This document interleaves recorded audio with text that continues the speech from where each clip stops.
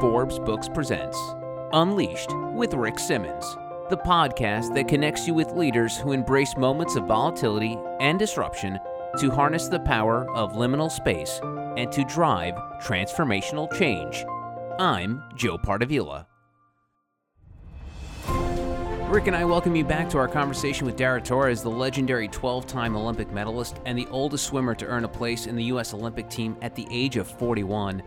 And now, Darren, heartbreaks sometimes define who we are, and going back to Beijing when you had that split-second finish behind the gold medalist, you've endured so much hardship, whether it's in the pool or in your personal life, which you've been very candid about. But is all pain created equally, whether it's a crushing loss or divorce? I mean, is it all at the same level or is it different? I think pain comes at different levels, but when you're going through it, no matter what it is, if something emotional in your life, like a marriage, or you miss an Olympic gold medal, which you trained for your whole life for by 1/100th of a second, like no matter what it is, you have to put things into perspective. And when I look back on my life and the things I've gone through, yes, there are things that I don't wish upon anything like bad about on my enemy, what I've been through. But with that being said, you learn a lot through those experiences. And so I don't think I'd be the person I am today if I hadn't gone through the experiences that I've gone through. And you learn and you grow. And I think that's what sort of makes you who you are. And so, yeah, I mean, the example of losing by 100th of a second, I'll never forget that the night before I swam, I was watching Phelps swim, and he was going for his 7th gold medal. And the next day after my relay, he was swimming for his 8th. And he was losing that event the whole entire way, the 100 butterfly. And at the very end, it still looked like he lost, but he out-touched this other guy by 100th of a second. And I was just thinking to myself, oh my God, that poor guy that lost by 100th of a second, that's got to be the worst feeling in the world. And then fast forward the next day in my final swim, and I lost by 100th of a second. But, I was very upset. I remember my coach was in the hospital. He was sick at that point. And I called him in between. I had that race, and then I had a relay to anchor, and I called him sort of in between really quickly because I only had like 30 minutes. I was talking to him, and I just like kind of started bawling, and I was like, oh my gosh, I can't believe this. Does this mean I have to go another 4 years? I 100th a second. Like it was just in my head.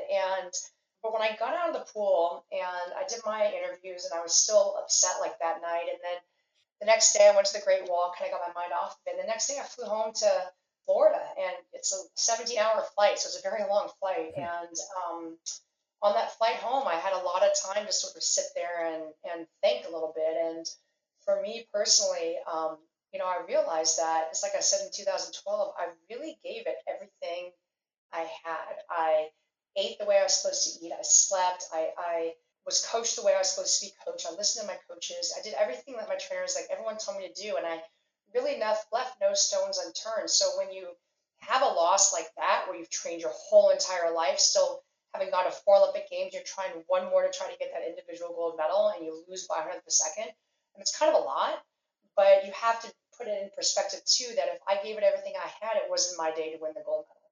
Dara, I don't want to press too hard in on this, but how long does one replay that race in their mind until they can let it go?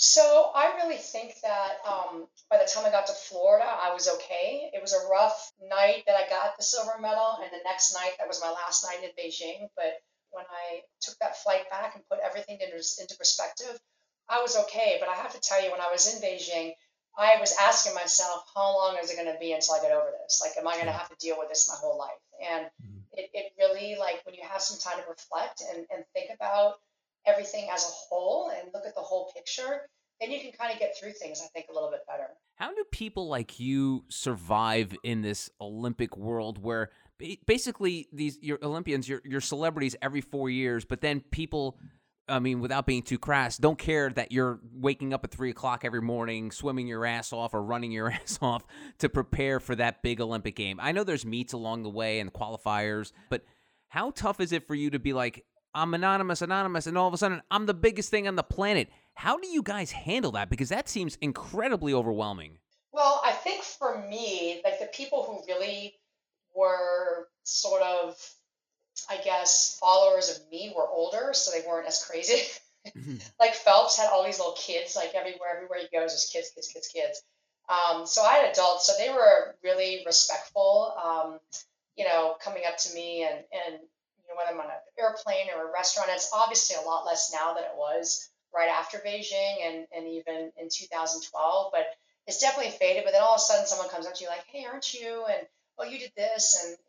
Or like, even if a younger person comes up to me like, oh, my grandmother loves you. And I'm like, oh, thanks, So yeah, I think it was different because I remember going to pick up my daughter from nursery school and there was like paparazzi in the bushes like waiting to take pictures of me and my daughter. I'm like, oh my gosh, and so that was a little bit different, but it fades. I haven't really been in the spotlight since I was swimming. I mean, yes, I do some television. I'd love to give motivational talks, but I haven't been in the spotlight like I was, plastered all over the TV and stuff for a while. So I don't think it's really as bad now as it was. You wonder how the mental. We've talked about the mental part of it, but I remember a few years ago I was hosting like this halftime show at a Nets game in front of 20,000 people, and it was like some goofy like American Idol knockoff, and it was people are cheering, screaming. I was just the host, but then I remember I didn't stay for the game. I get in my car, and 10 minutes later I'm in my house by myself, staring at four walls. Yeah, and exactly. and at that point, that's when I realized no wonder like athletes and actors and celebrities have like addiction issues or a battle with mental health, because the dichotomy of having 20,000 people staring and screaming at you and then sitting in your house alone, no human being is built for that. So talk to me about how that feels for you, that you have the world watching, and then 5 minutes later you're sitting there in your kitchen writing out the list that what you need to pick up from Publix. I think it was a little different for me because I had something to come home to, my daughter, and she was waiting for me. And like I said, she's the most important thing to me. So, I think it was actually easier for me. But a lot of athletes go through this. Like I remember in 2000, I was like, okay, I just won 5 medals at the Olympic Games. Now I'm flying back to New York and I have no job.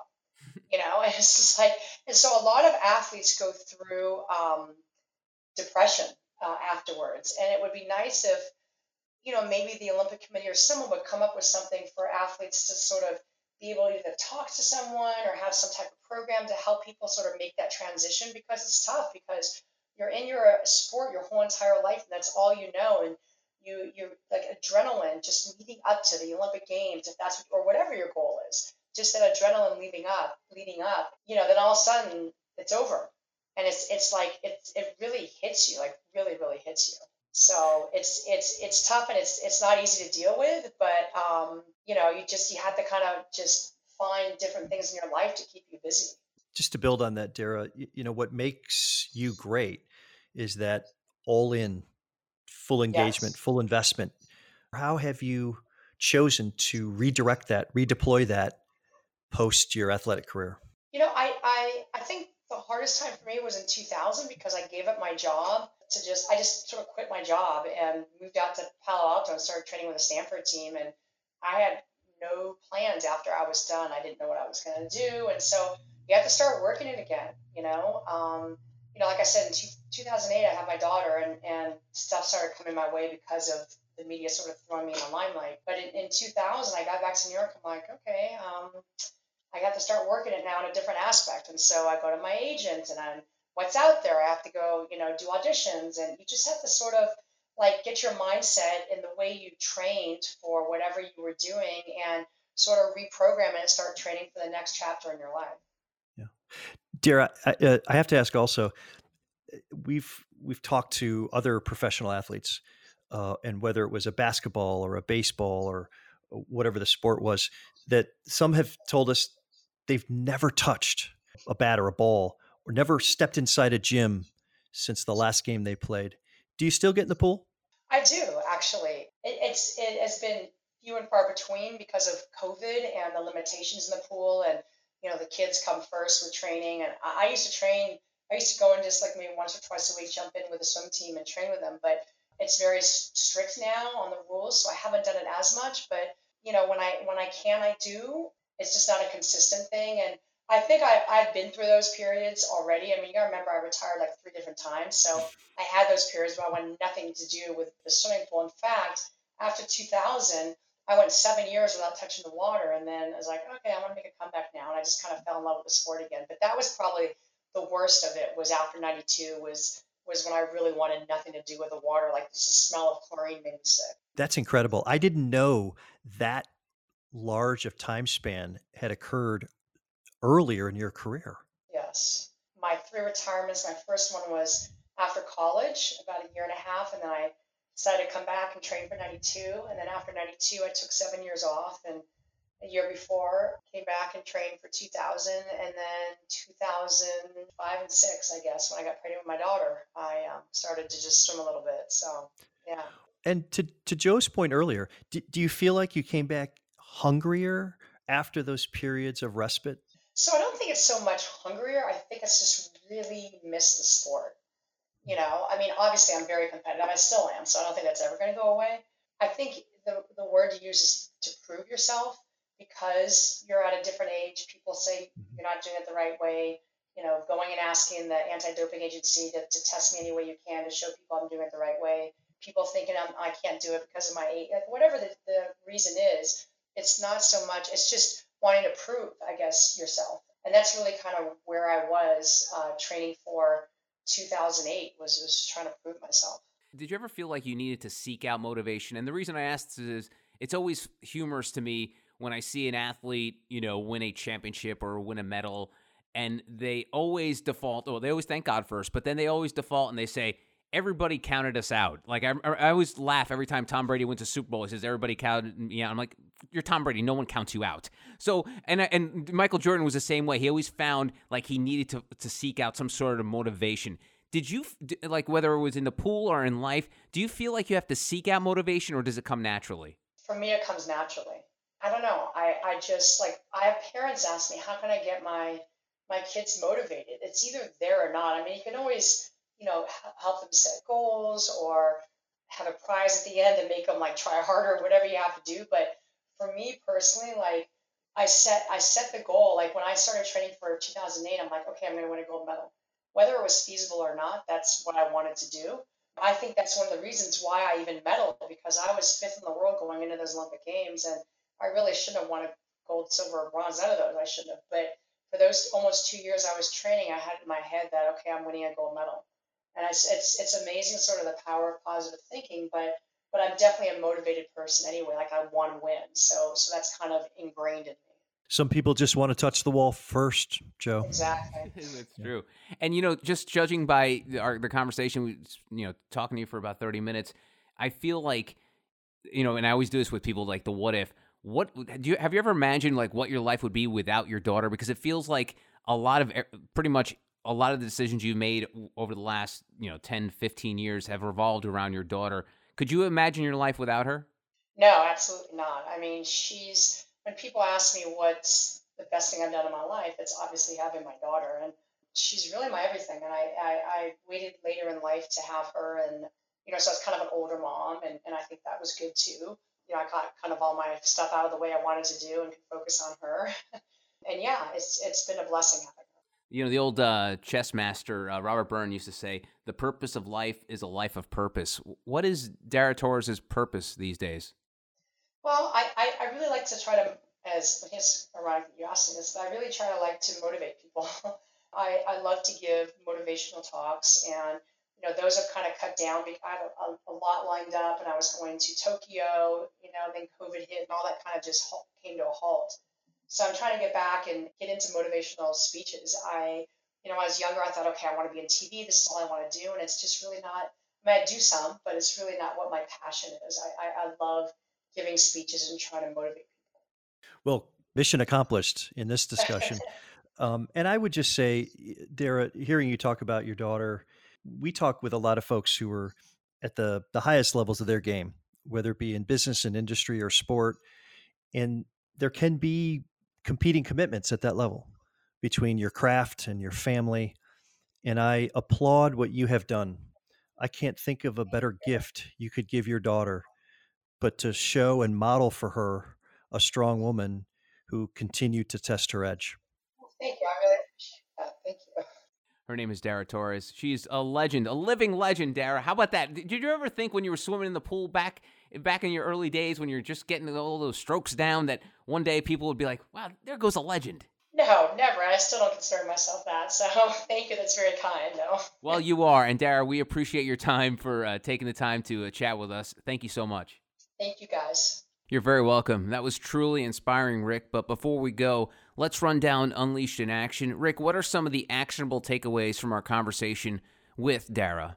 So inspired by Dara Torres. And I think for me, the takeaway is that achievement at the highest levels does not eliminate our personal or professional exposure to these disruptive moments. In fact, listening to Dara, it confirms for me that achievement at the highest level emanates from these discontinuous, disruptive, challenging moments. And I feel like we are living in it's of all the isms, Rick, I don't know if you agree with me, it's the only acceptable ism nowadays is ageism. You can make fun of someone being too old or too young. The other isms, no, don't do that. You'll get in a lot of trouble. But I feel like we're in this culture that you're allowed to do that. She didn't let that bother her. The fact that she was competing against people who were her children's age is remarkable, and something. And for me, a huge takeaway, and for hopefully people listening as well, is the fact that don't let your age define who you are. It's an unfortunate thing that we're seeing a lot of age discrimination now, but you've got to just fight all that off and just present the best person that you are. Yeah, and there are certainly a number of stories throughout time and through sport about folks that sort of come back, or they test the periods of time and ability. But I think Dara, really takes it to a whole new level. If I remember correctly, Joe, the next oldest competitor that she faced at those Olympics was 25 years old. Wow. So it really just even an outlier amidst these amazing stories of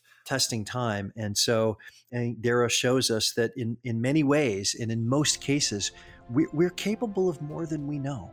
Yeah, and we could follow our dreams and still have a family. The fact that she was competing at the highest level possible in the world of swimming and raising a daughter, it just goes to show you that, when we complain when we get home at the end of the day and we're too annoyed or too tired to talk to our kids, listen, this woman was waking up at 3 o'clock in the morning, swimming, raising a child, and doing all that, and being in the Olympics. So she just shows you the way that, listen, we all have a lot on our shoulders. We all are spinning a lot of plates and juggling chainsaws.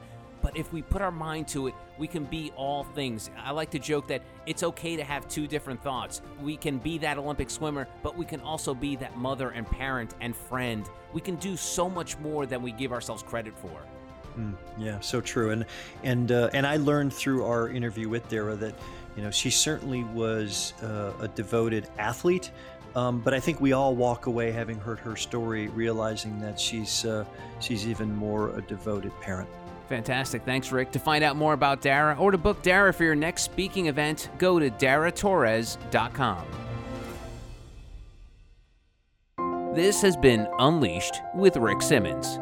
If you'd like to embrace change as a strategic advantage or learn how to catalyze periods of liminality within your organization, go to thetelosinstitute.com. Unleashed, a production of Forbes Books.